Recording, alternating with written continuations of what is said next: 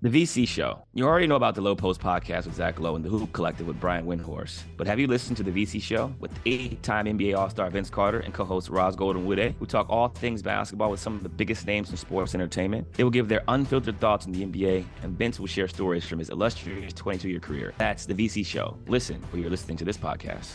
You were actually drafted by the Sixers, right? Yeah. Drafted by the Sixers and traded to the Suns. For a moment there, you thought you were going to Philly. What were the emotions like when you thought you were going to Philly?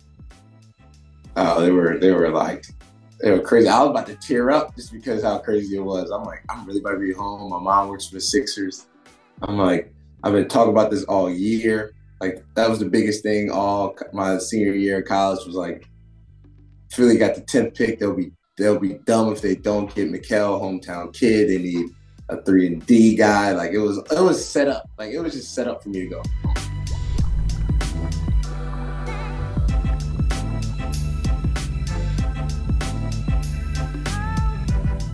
Welcome to the CJ McCollum Show. I'm being joined, as always, by Izzy Gutierrez. We have a very special guest who hails from Philly.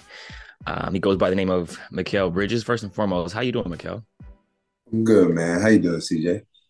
I'm good, man. I appreciate you joining the podcast. Normally, I read off all the statistics of the podcast guests, so I'll do that first, and then we'll get into the questions. But NBA All-Defensive First Team in 2022, two-time NCAA champion 2016, 2018, third-team All-American AP, Sports Nation, NABC, all of those things. Big East Co-Defensive Player of the Year, Big East Tournament MVP, Julius Erving Award in 2018, first-team All-Big East 2018. You were selected with the 10th overall pick in the 18 draft by the Phoenix Suns, and you played in the 2020 finals. Your nickname is the Warden, according to Google search. Can I ask you a question about that, Mikal? And thanks for joining us here. So two quick things. I've been one to tell people that they I've either pronouncing their name wrong or I've spelled their name wrong. So I'm curious, growing up with your name, like what was pronounced and what is the proper pronunciation? Like, did people just try to say Michael all the time? Yeah, no, there's a lot. Like, I've heard so many different names. Like substitute teachers was like the worst. Like, like I'm Bridges, so it's pronounced Mikal. Like the I's like kind of like an A, so it's like Mikal. But substitute teacher Bridges is if you're in homeroom and stuff, if you've been there for a while, like you're after this person and stuff. So I see like the teacher like reading names. And I'm probably like the third or fourth person, and like they just stare at the paper and like just keep staring. And sometimes I just raise my hand. I just be like, Mikal. Like, don't even waste your time. I hear like Mikal. Just like Michael was heavy. Michael was the biggest the whole time, but people used to struggle so bad. But it's pronounced Mikal. I heard so many versions of Israel Gutierrez, I can't even tell you. But as the protector of all the things Miami, the Warden, there was a gentleman by the name of Joel Anthony down here in Miami. He had another nickname. I think it was like Frying Pan Hands. But the Warden was Joel Anthony's nickname down here. And I'm just wondering who gave you that. And did anybody say, hey, that guy down in Miami who played a few years back might already have that nickname? Yeah, it really came from the Suns fan base. I think it's just because of my defense, and they always be like Mikal Jail. I think it was kind of big during like right before the bubble and going into the bubble. So they was heavy on the Mikal Jail and all these memes and stuff. So they just call me the Warden. Obviously, like I was just like if I had to pick a nickname, I think I would have called myself the Warden. But I let the fans pick that, and it's just. If they like it, it's cool. It's hilarious though. It's all right though. All right. On behalf of Joel Anthony, we'll allow it. So, yeah, I guess a few years late. West Coast. That was the West Coast. I left out one very important statistic that's been controversial throughout the NBA for quite some time now. You have the record for active players for most consecutive games played and having not missed a game in your entire career, probably dating back to high school. I imagine you probably haven't missed a game. Yeah, to junior high school. And you're on pace to play 83 games this year, which ironically would be the amount of games two teams have to play next year if they win the in-season tournament Yeah. championship. So I think my first question is, how have you been able to play every game throughout your career? Is it the rehab process that you go through? Is it the sleep? Is it the water? Is it not practicing as much? Like what's the key to your success? Man, I don't know. I don't know. I think I just been blessed just with no crazy injuries. That's like to start it off. Um, but other than that, I think just recovery, just take care of my body. I think I'm big on that. Just like even like today, like an off day, I could easily just, sit around and just chill. But like just going in and get like hour and a half treatment or something is just like, it's our job. Like, why not go get treatment and help yourself and be better for yourself? So that plays a big part. And then just how my body is just it recovers faster than normal, or just everybody's body's a little different. Like I could roll the hell out my ankle and it'd be like swell up a little bit, and then like the next day, like if I ice it all night, like it'll just go down fast. And most people, no matter what they do, like even they ice it, they wake up next morning and it might have got even fatter. So Right. it's my body's just it's just weird, and I guess it just kind of gets through injuries faster than normal. You say it casually, but it sounds like you're a superhero. When you say that, what's the worst injury that you've had that you've just kind of like shrugged off and played through?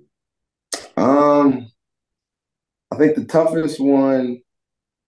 I didn't even tell Sam or anybody about it, CJ. I mean, until later.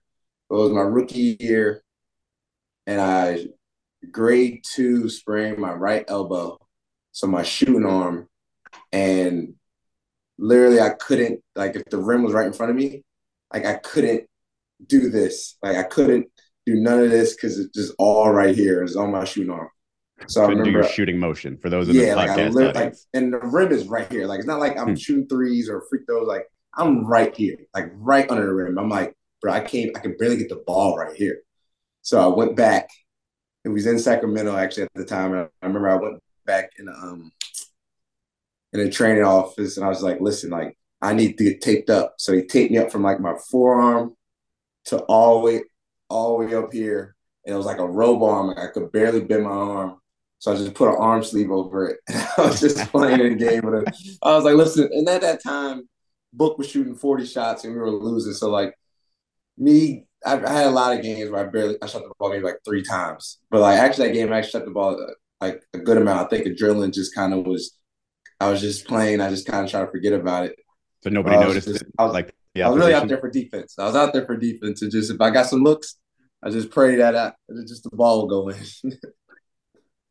Passion, drive, and patience. The formula for winning championships is also what keeps your ride or die alive. eBay Motors has everything you need to maintain your vehicle and level it up to peak performance.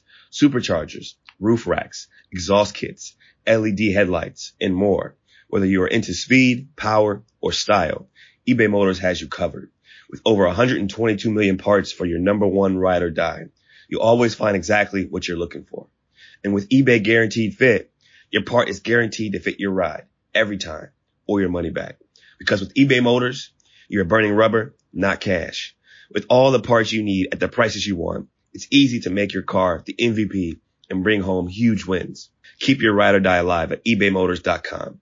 Eligible items only. Exclusions apply.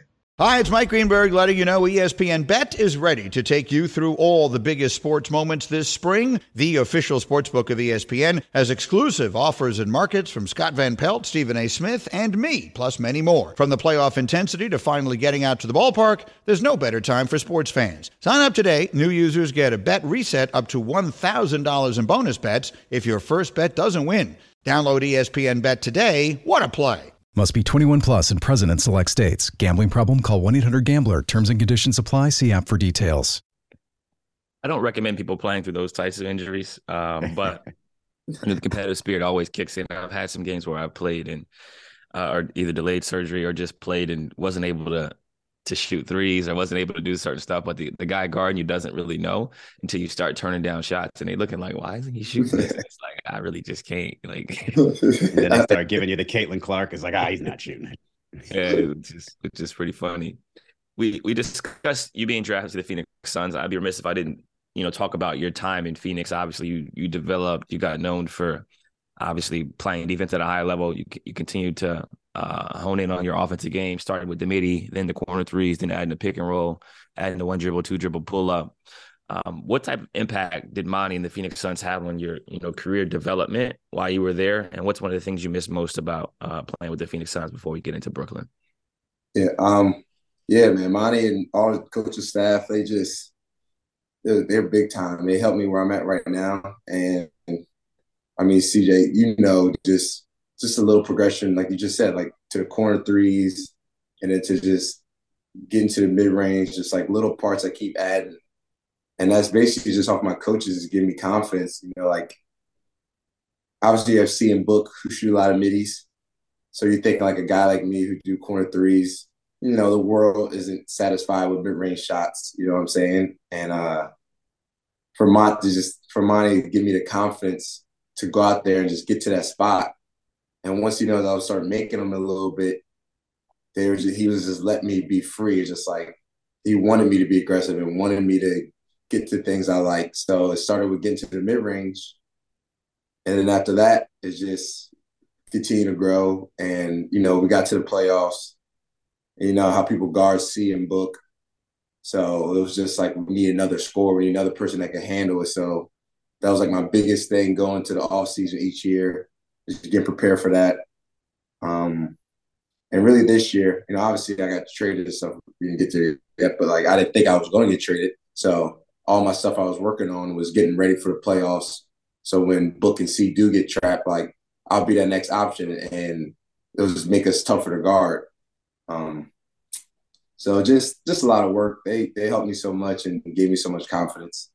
And the biggest thing I miss about Phoenix is just my teammates and being out there on the court and knowing what everybody's going to be at and what they're going to do. Like, you got synergy and you're so close to everybody. You've been playing so many years with people. Like what they're going to do. Like, I know if I drive and if T. Craig or Josh Okogie's in that corner, I know what they're going to do. Like, if I drive and Book's right there, or even defensively too, like we step up for each other, just strictly off synergy and being together. So that's the thing I miss the most about being with them on the court is just the synergy. And like, it's just second nature. Like, when a guy is going to step up and you're going to help him rotate, like DA. Like, I know if I come off a ball screen and a big switches on me, I don't have to think. I just know that he's probably already sealing his man at the rim. And he knows I'm going to throw it. So I'll just like turn around, just chuck the ball up in the air. And just go get it and lay the ball up. You guys were the MIDI committee out in Phoenix. And for those who don't really have the time in their lives to read an entire Zach Lowe column, he wrote 10 things that he likes, and Mikal Bridges' game is one of those. And he sort of breaks it down a little bit with a little bit of detail there. You probably haven't even seen that yet, have you? Because that was this morning that I think that it came out.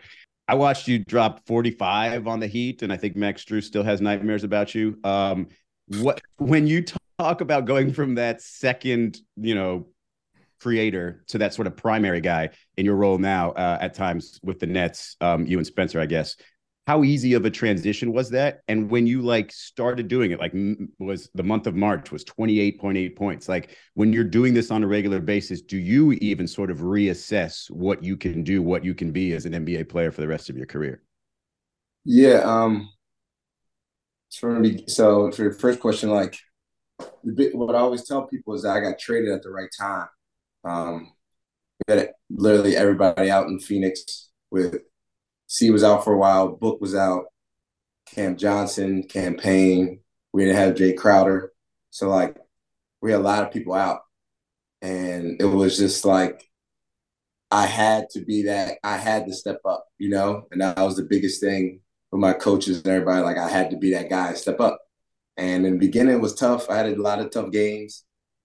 And like being like no one option, also trying to do everything on defense as well. Like, I start to realize why like the top guys, like when he used to guard me and I would be in that, I got all the energy in the world from because I'm just sitting in the corner offense, and I see why I get my cuts and stuff because it's tough. Like, I'm being in that situation now, guarding top guy or guarding off ball. Like, you sometimes get that little breather, and then the other guys that's been sitting in the corner has been sitting there the whole game, and they just ready to cut. and I've been back cut a lot of like multiple times, and it's been pissing me off low key.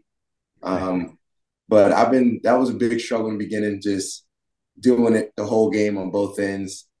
And then as time went on, I got better, got a little bit more efficient, was winning some games, being that guy. So it helped me a lot. To now I'm in a situation in Brooklyn where like, okay, I just had a month having everything on my plate. Like, you know what I'm saying? Like I just had a whole month doing that. So like now like we got more pieces and we got a pretty good team. So now it's just like, okay, now I could do this, but now I got maybe like better spacing or like, got a lot of guys out there. So Phoenix definitely, like that time I had in Phoenix where everybody was out, definitely built me for this moment. And being out there scoring now, I tell people this all the time, like I think now, like I'm not trying to just get 30. Like I'm trying to really win. And I feel like the biggest chance of us winning is if I'm making shots. You know what I'm saying? Like as you go to numbers, like if I miss every shot I take, there's a high chance of us losing the game. So it's like every time I shoot, I'm shooting obviously the score, but like I'm looking at the scoreboard like we gotta win this damn game. So if it's like if we're down, like to bring us back, or if we're up, to like push the lead, or like throughout the whole game, I'm just trying to win the game.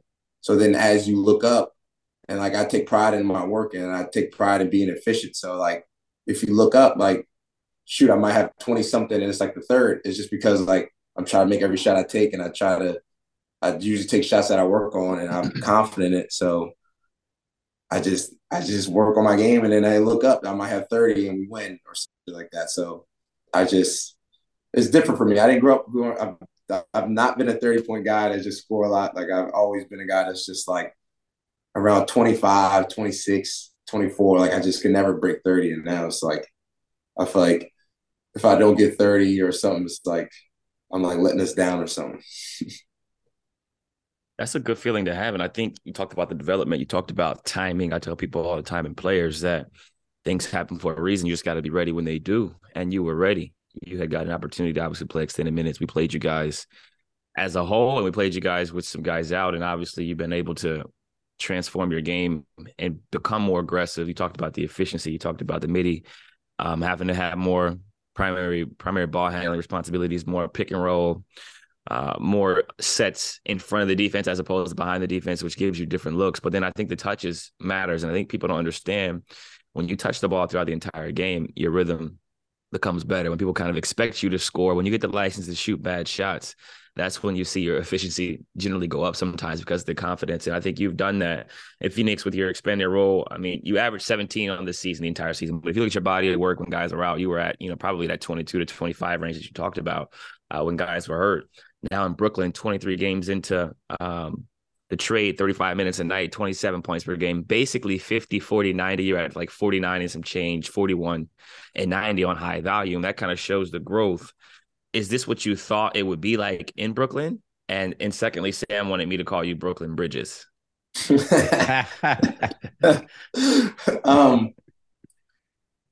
Honestly, be honest with you, I don't think like this. I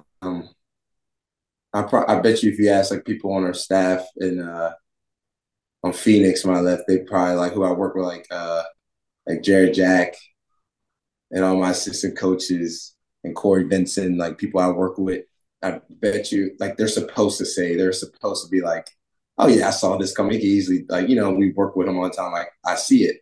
But I didn't think all this, honestly. Like obviously I thought I was going obviously like be scoring 20 a game and more, just all that, but just what I'm on right now and how I'm playing, like it's definitely something I sometimes just look back and just be like, all right,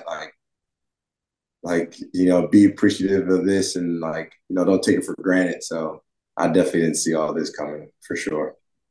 There was a clip of somebody asking you who your favorite player was. This was after the trade. And you kind of come to that realization where it's just like, man, it was Kevin Durant. And I might have sent you, if you probably check your Twitter messages, people you might know, I might have sent you a message saying, I was like, man, I thought just that clip alone, just there's sort of like so much authenticity there. And it just feels like you're always yourself, regardless of the situation.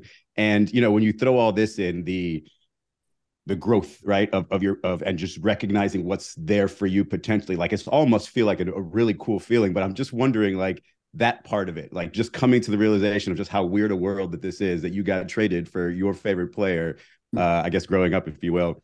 Have you been able to like think about that even more, sort of wrap your mind around that and just be like, kind of, wow, the world's kind of a crazy place? Yeah, no, for sure. Like I think, and that's why it's so just like obviously you're gonna feel some way getting traded. That's just always how it is, no matter who it's for. But like you start to realize, like, okay, who you get traded for? Like shit, I got traded for KD, so like I understand. Like even like I'll be real, like the new owner came in that situation, like I understand why that happens. Like, do I personally think Phoenix would have been okay with me and Cam still there? 100%. But to get a guy like KD, who is one of the best scorers ever, like, how can you not do that? And it's not like he's 38 or 39. Like, he's still Kevin Durant getting 30 a game on 50, 40, 90. And it's insane to watch, insane to see. And it's just wild, like, just to look back on it. And just, I think when years go on and when I'm done playing, it's going to be something that's just like, if I had kids one day talk about like, yeah, like I really got traded for one of my favorite players ever, like when I was 26 years old, like it was crazy. But no, it's wild, and it's just so funny because being in Brooklyn and Katie being here and me scoring at a high clip and everybody's just like, oh, like we didn't lose KD, this and that, and I'm just like, pump your brakes. I'm like, calm the hell down. I appreciate the love, but there's Don't put like that on one me. goddamn Katie in this world. I'll tell you that. It's that 7 foot over there. You guys are currently sixth in the Eastern Conference. You're call it 3.5 games out of fifth on the Nets, two two games up on Miami, 2 games up in the lost column as well. As you get closer and closer to the season ending, has it set in yet that you're going to be playing in the playoffs in the Eastern Conference? Flights are going to be a lot easier in the playoffs. You won't have to fly from Phoenix to New Orleans. You'll be going Oh from gosh. 1 8 2 7 3 6. You'll be a train ride away from Philly if it ended right now. Or you could probably drive. You could probably drive home in between games if you wanted to. Nah, it's definitely kicking in. I think I'm so locked in right now and just not trying to be in that plan. You know what I'm saying? Like nobody wants to be in that plan. You want to get that solidified spot.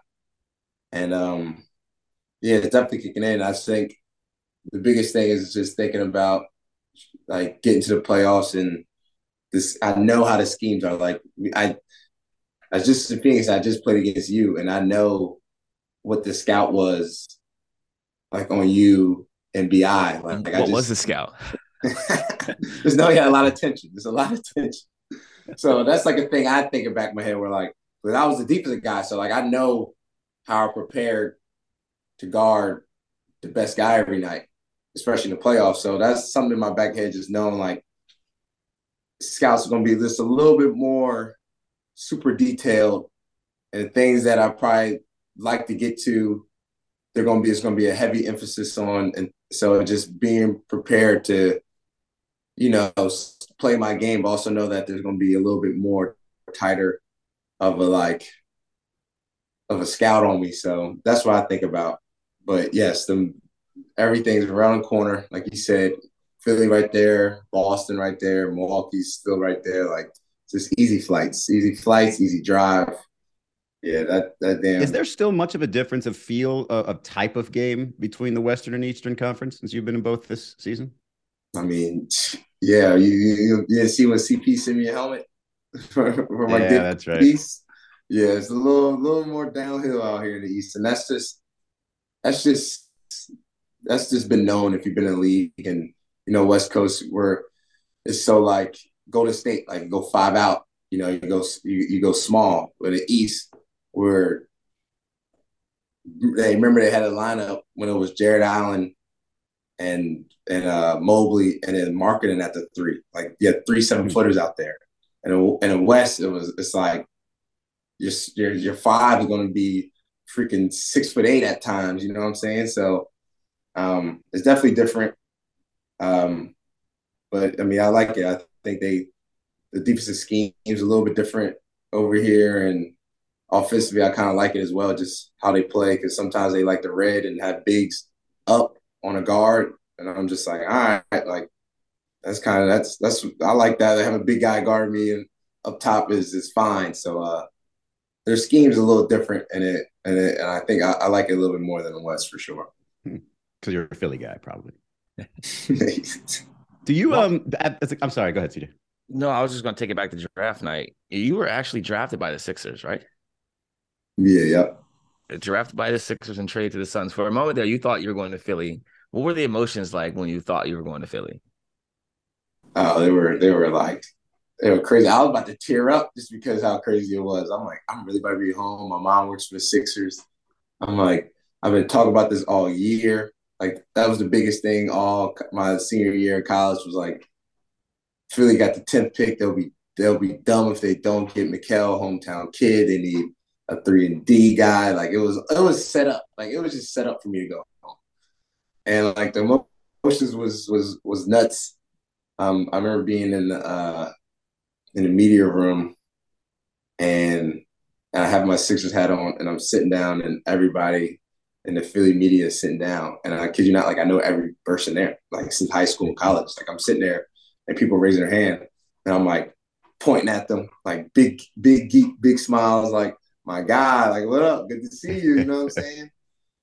And I walk out of there, and they told me the news, and I was literally pissed off, like actually pissed off, and it took me days after to like be appreciative of the moment. But like, listen, Kel, like all that, like you went top 10, like you got drafted, like. I know you're in a moment. It's human nature to like be upset about not going to a place you wanted to go, and it took me days to realize that. But I was pissed off that night. I didn't go out. I stayed in my hotel room. I was literally I was that mad, and for what? Like what am I pissed off about? Like I went top 10 in a freaking dream. So that it took me days to like really get over that. But it was wild. It was really wild. Do you have any and I asked this of I forget who it was, maybe it was Grant Williams, but any closer connection to college basketball since you had so much success when you were there? Like do you still dig in and pay that much close attention to college basketball? No, like you heard what my boy Darren Fox said, like I can't, like I really just can't. Like the tournament's cool because it's like it's a tournament. It's the whole idea. So no matter how good the players are, whatever, the tournament's always gonna be fun. But like regular season, oh my God, I can't watch it. Like I really can't. Like UConn is in the championship, and I was just at the Villanova UConn game at home, and I went to the game at Wells Fargo, and like he's like I like the kid Hawkins. I like the kid Hawkins. He's nice. But like the game was stinky. Like I'm sitting there like this game is ass. Like I'm literally sitting there like what? And now you guys are championship. I'm just like, okay, like I know these years, I'm not gonna say my years, but any year in college, like you know if you see a team that's going about to win a national championship, like you go to that game, you're watching like, oh, these motherfuckers are nice. Right. No, not one time I sat there was like, yo, this team is cold. Like, hell no. Like that is ass. Like that is I don't know. I'm kind of glad I didn't watch Jordan Hawkins too much early in the season because watching him now, he looks legit. But I'm with you. Like I watch college basketball, especially during the regular season. And it's just like, man. And it's almost like in the tournament, you can tell the teams that have just sort of turned it up a little bit and they just look a little bit better. But it's different than when I mean, I wasn't in school, but like 2006 and 2007, like I watched that Gators team at the first 2 rounds and I was like, man, they're the best team here. And they got at least 2 pros on that team. I don't see that as much anymore. Maybe, I mean, UConn with Sonogo and Hawkins, but it takes a while, it feels like. Yeah. I don't know what's going on. Like, as you see, there's no one sees that made it to, I don't know what it was, freaking Elite 8, Final Four, whatever. That's right. Just, that's not happening. That's not happening other years because those teams are nice and dominant. But hey, it's great. It's great for college. This balance where there's no one seeds and all these other teams are making it. So it's great for college basketball, I guess. But now, speaking of balance for the women's side, then you guys see the Angel Reese celebration. What do you guys think about that? That tournament is better than the men's for sure. The women's, agreed. Like I'm out. Like that's for sure. Like I'm sick. I missed LSU Iowa game. I had a game. I'm sick that I missed it. Like I watched the entire game. You watched the entire game? I watched Sue and Diana's show. And I was going back and forth because they're hilarious. They got their little drinks.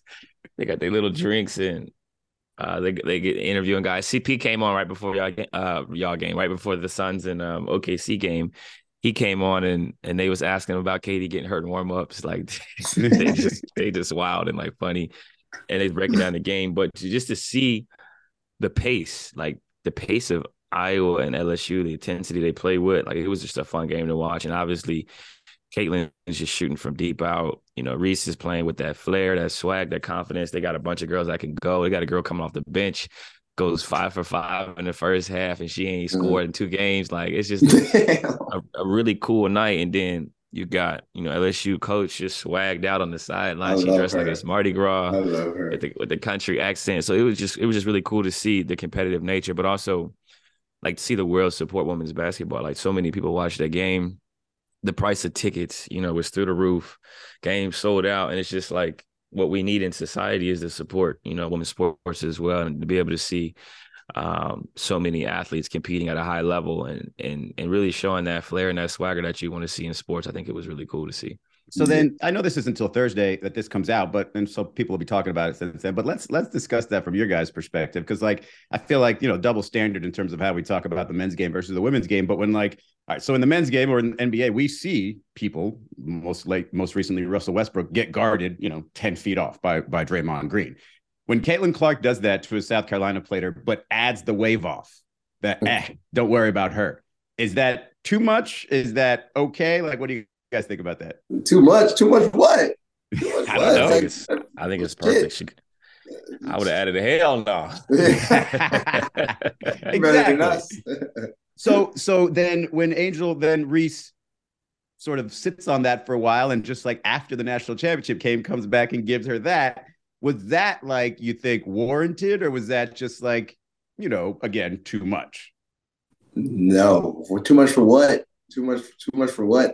I'm asking because that seems to be the conversation, right? Like after you win a championship, to go back and give her that, and I'm just like, well, even if that's not like your genuine feeling, like, oh, I'm this jerk and I'm just gonna go talk smack. Like, I think it helps. Like, I think it helps just create a conversation. Like, why not? Like, go. She's been a superstar, and Caitlin Clark's been dominating the headlines. But Reese is out there too. So, go ahead and give me some love, even if I have to, give her back what she gave to somebody else.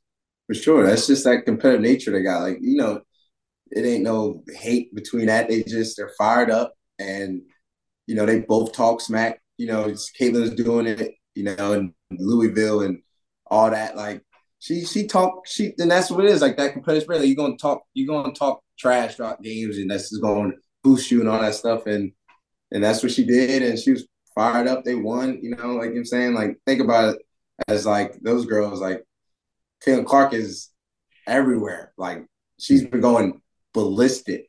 So, like, the world's talking about her, and they're young, so they know they're seeing it, and they're like, okay, they want this girl to win it. They win it all. Like, watch what we do. So they win it, and then they talking their cash. I love every second of it. If somebody beats Steph Curry, CJ, you're gonna give him one of these in the finals or in the conference finals, aren't you? Nah, because you got to win a championship first. So I think it's different. You do that and then lose to the Celtics. It's like all for naught. You know what I'm saying? So I think people that have never won, telling a woman how to win is just crazy. Like, you never won. How are you going to tell her how to celebrate, right? You don't know what she's been through. You don't know what trials and tribulations she's gone through, the injuries, the setbacks, the self-doubt, transfer, and everything that went into her getting to that moment. So you can't tell her how to enjoy it. And I think when you win, you have a right. You have a right to celebrate however you see fit. You have a right to do whatever you want within reason. Once you win. Now, if you lose, then it is what it is. Like, you move on. And I think Caitlin Clark didn't really comment on it because she knows that she plays with a certain type of flair to where you got to be willing to take, what comes with that, like what comes with greatness, right? Like the way she celebrates and everything like that. People talked about it and they celebrated her. They celebrated her low key taunting people and all that stuff. And to have it happen back, I think she just thought to herself, like, I can't wait to see these girls again. Probably was what she's thinking, like, wait till next season when we run it back, like get a little bit more help. And I think that's the mentality you got to have, where when you lose, you got to lose with a sense of pride and a sense of self, but also understand that, like, you got to respect your opponent. And when you win, you should respect your opponent too. But I always think that when you win, depending on the age, I mean, it's gonna be a little bit more extra, because especially if you ain't never done it before. Like, I think if she wins another one next year, like, it'll just be like, yo, that's two. Like, it won't be as much. But that first one, like, it just hits different, man. Like, you ain't never had it before, it really hits different. For sure. Is there anything you guys are talking about from the players' perspective that with the new CBA agreement that sort of is cool? Anything that stands out? I was asking questions about it yesterday. CJ, like, I know you're more locked in than me on it. I was trying to figure it out. Is that like with the like the Supermax thing or something like that? What you want to know, man? Let's Well, hammer it out. I see Cleveland's getting upset because I guess like Mobley is No, up. Cleveland should be happy. So okay, I think I got it backwards. So Cleveland is happy that it can sign Mobley Yeah, to it used to be two designated, and this isn't, before I comment on all these things, I just want to go on the record saying two things, right? Because I've been declining interviews and everything, and I don't want to speak about it until we've actually received a term sheet. So we negotiated a deal in principle, right? And it's just kind of like when you know you're going to get an extension, right? Like you negotiate it in principle in good faith. You sign that, we have an agreement, but the term sheet has not has not been received yet, which means we haven't finalized the entire agreement yet. So everything that's getting leaked is more he say, she say, partial facts, if you will. Everything still has to be formalized and presented to the players. It has to be formalized and presented to the governors for approval. So preface everything I'm saying with that. There have been a lot of leaks in the media and stuff like that, and I can confirm some things and I can deny others. But I think the moral of the story is, I'll answer your question first in regards to the designated players. So historically, and this is me paraphrasing a lot, you could have two designated max players that you draft, right, or acquire, right? So think the Sixers had Joel Embiid and Ben Simmons, right? In Portland, Dame was the max, and then I got like what was considered close to a max. In Cleveland, Donovan Mitchell was a max player. Darius Garland signed a max. So technically, if the CBA wasn't amended, they wouldn't be able to sign Mobley to a max extension or whatever the case may be. And based on what we're doing now, let me make sure I'm saying this right. Twofold. There's two things that we're looking to add. Players extending their rookie scale contracts will be able to negotiate for a longer deal, 5 years, which is going to be very important. Teams can now do extend and trade transactions that are richer and longer. Veterans can now receive a first-year salary in the extension with a 40% raise, twice as much as the 20% max contained in the current CBA. And there's been some significant revamps in the extension rules, such as rookies, veterans, stars, and traded players will have more flexibility if they're content to stay with their own team. So we're basically trying to reshape a lot of ways in which player empowerment is viewed upon, but also how player movement occurs. And we want to give teams more flexibility, because when you draft well, you should be rewarded for drafting well, and you shouldn't be punished for it. I think oftentimes a lot of teams have been punished for making the right decisions in the draft, where it's hard to build from within. And I think there's a lot of misconception that we're like targeting teams that are spending, not targeting teams that aren't spending. And I think systematically, a lot of that stuff just isn't true. We've added several disincentives for teams who live below the salary cap. So teams will not be able to stay under the minimum salary cap, i.e. Oklahoma City, where they had to pay out players. So we're looking at ways to collectively empower our game while creating a more stable, competitive balance, if you will. And I think that's what the NBA historically has talked about is competitive balance. Like they want the seasons to look like it looks right now, right? Where you got all these teams competing for a few spots. Every game matters. Everybody's playing in every game, i.e. Mikal Bridges, right? And we want to make sure that teams that do have a chance or a window, i.e. Boston Celtics, where they have a chance to maybe spend more money, make a championship caliber run, we want them to be able to and not get taxed as much. So we've reduced the tax dollar for dollar. We've done it in ways in which if you want to go into the cap and spend, you can, and you won't be penalized as much for it. So I think looking at what's going to come out in days or weeks to come, we did the best that we could. This is something that we negotiated for an extremely long time. And one of the things Tamika has always talked about is growing the pie, right? Like she's really, really big on figuring out ways to grow the pie, add a player's piece to the pie, right? And then create a path toward owning a piece of the pie. And I think we've done all of those things that we've targeted, and you'll see leaks of ways in which we have a more vibrant free agency, ways in which we have benefit packages, more jobs, maximize our group licensing rights. We've added more money to the pot. We've given players a chance to potentially partake in equity through private equity funds. Like we're doing stuff that's never been done before in the history of collective bargaining in all sports, right? So for people to frown upon that without getting all the information is baffling. At least get all the information first and then frown upon it or make your own opinions and judgments, which is completely fine. But I mean, we're bringing in an extra $160 million in the BRI, right? So that's $80 million towards player shares. We're doing a lot of stuff that honestly hasn't been done before. And we're making it so that players can invest alongside owners or governors or whatever you want to call them. It's a different version of player empowerment. It's setting yourself up, right? As opposed to just setting up which team you play for. We talk about the importance of creating generational wealth. We talk about the importance of having business opportunities, economic opportunities, making sure our players are well equipped, well knowledge to invest properly, to educate themselves and their families. And we're doing those things while creating more player movement and freedom. It's like, well, I don't know what else you would expect to get in a negotiation, which they're fighting for certain things that they want to have to make the game better. We're fighting for certain things we want to have to make the game better. And ultimately, there's a happy medium that you have to find. But I'll say all this to say that I'm the face of the players and the liaison, if you will, and the guy who's trying to make the game better for 450 people who have 450 different opinions, 450 different agendas. I play for the New Orleans Pelicans, right?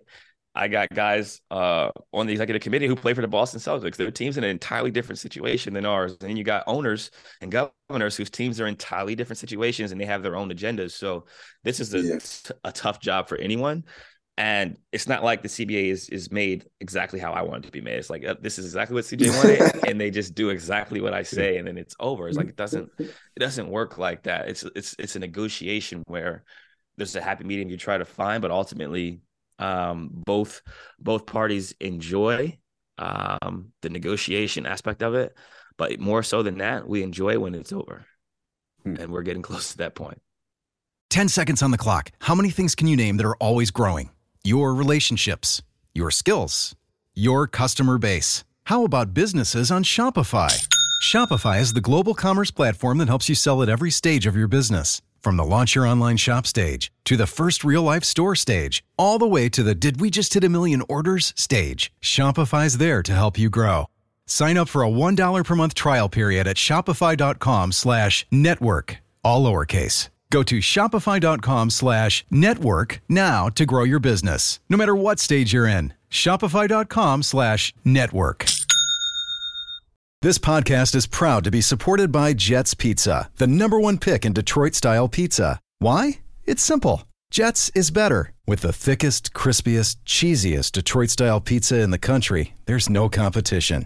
Right now, get $5 off any 8-corner pizza with code 8SAVE. That's the number 8, SAVE. Go to jetspizza.com to learn more and find a location near you. Again, try Jet's signature 8-corner pizza and get $5 off with code 8SAVE. That's the number 8, SAVE. Jet's Pizza. Better because it has to be.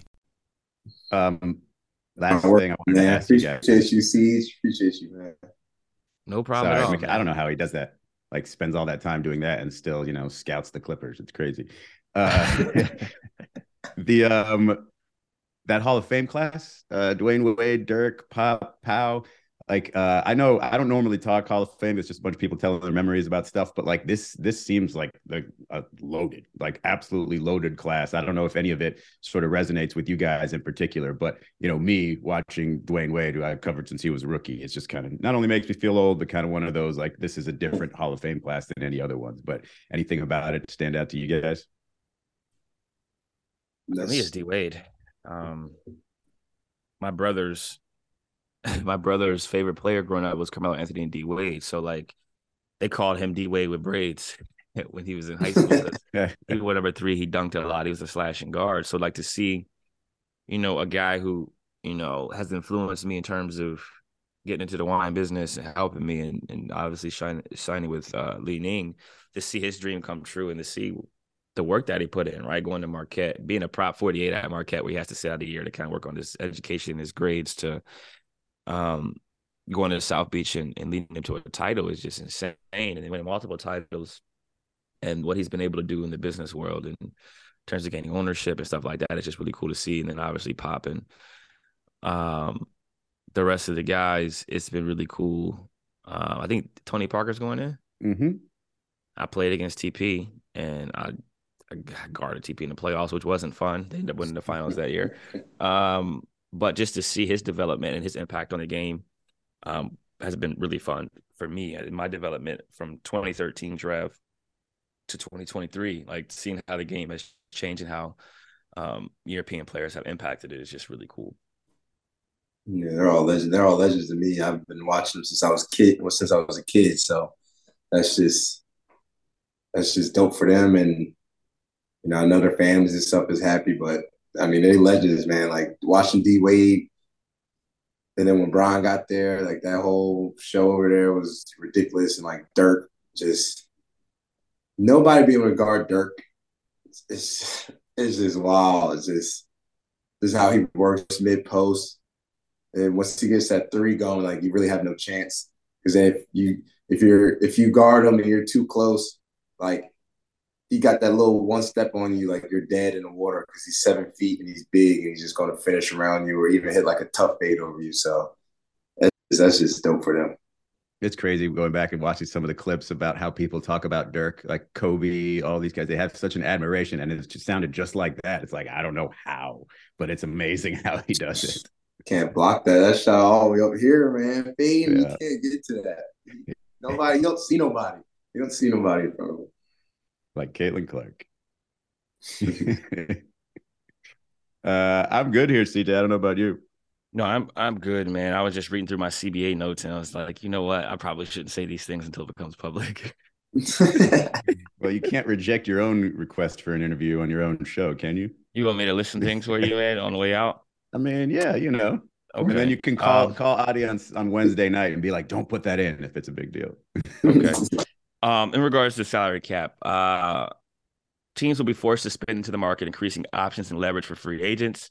For teams who spend up to the salary cap, we offer more opportunities with the richer and longer room exception. For teams over the salary cap, we increased our mid-level exception. We also added a new exception for second-round picks, which not only will help those players, but will also preserve the full mid-level amount for veteran players. We made it easier for these teams to make trades, expanding the trade exception, and for the first time allowing teams to make trades into the exceptions. This allows players to get to teams that will re-sign them using the bird and early bird exceptions, both of which remain untouched in this agreement. That's for teams that don't hit the salary cap? It says for teams over the salary cap. Over. Allegedly. Obviously, we'll have to finalize the terms. This is me reading this verbatim because the term sheet hasn't been sent in yet. Oh, here we go. In addition, for the first time since they were put in place in 2011, the tax brackets will grow annually at the same rate as our revenue increases, up from the current $5 million amount. This will lighten the burden on tax spending teams at the low end of the luxury tax.